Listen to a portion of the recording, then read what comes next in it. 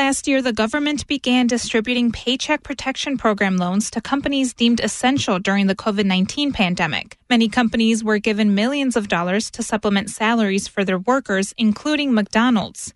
In a report for Reveal, freelance reporter Gabriel Thompson focused in on one McDonald's on Chicago's Southwest Side and found workers there weren't given face masks and social distancing policies weren't enforced. This led to many complaints to the Occupational Safety and Health Administration, or OSHA.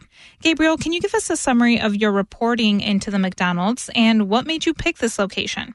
I knew the PPP program is administered by the Small Business Administration. It was geared towards small businesses, meaning companies that had less than 500 employees. But there was an exception pushed by the restaurant industry to allow restaurants like fast food franchises in particular, as long as they had less than 500 employees at any location. So, of course, you're not going to have more than 500 employees at an individual McDonald's. And the restaurant I focused on, the owner has 15 different McDonald's, and she received a PPP loan of more than $500,000.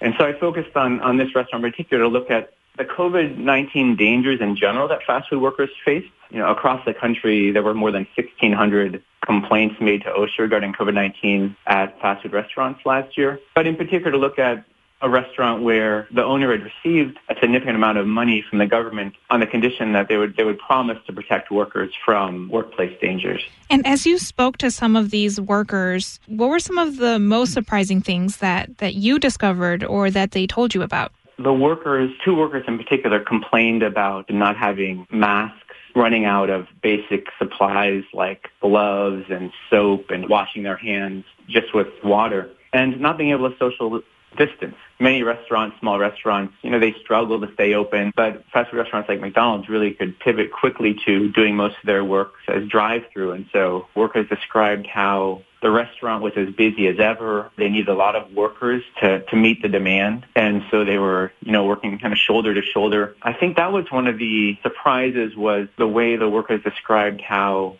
in many ways, not very much had changed. What did you find out about what happened after workers complained? So the first worker complained last July about a lack of masks. OSHA, in response, did not actually speak to that worker or go out and inspect that McDonald's. Instead, they corresponded with the employer and closed the case. The two workers I spoke to said that conditions didn't change. There was an analysis done recently by the Wall Street Journal that found that when workers complained about COVID-19 dangers with OSHA, OSHA inspected less than 6% of the workplaces. And in October, several months after that initial complaint, one of the workers actually contracts COVID-19, goes home, and in fact, her husband and her 3 kids, including her 5-month-old baby, will contract COVID-19. She learns that there's 5 other workers that have contracted COVID-19, and that 2 workers who floated between different McDonald's but also worked at her McDonald's had actually died from the virus. Oh, my gosh. Yeah. And you mentioned these, Chicago area locations, this owner received money. Where did the money go? As long as you use that money to pay your payroll, then the loans are generally forgivable. You don't have to pay them back. But in that loan agreement, you're also promising that you will be following OSHA regulations. And I think the problem is that there's no actual consequence if you don't protect your workers. A company could get, millions of dollars, then rack up a long list of complaints from workers, multiple outbreaks of COVID-19 at the workplace, have workers die, and there's no actual consequence from the Small Business Administration. That loan can still be forgivable despite that track record.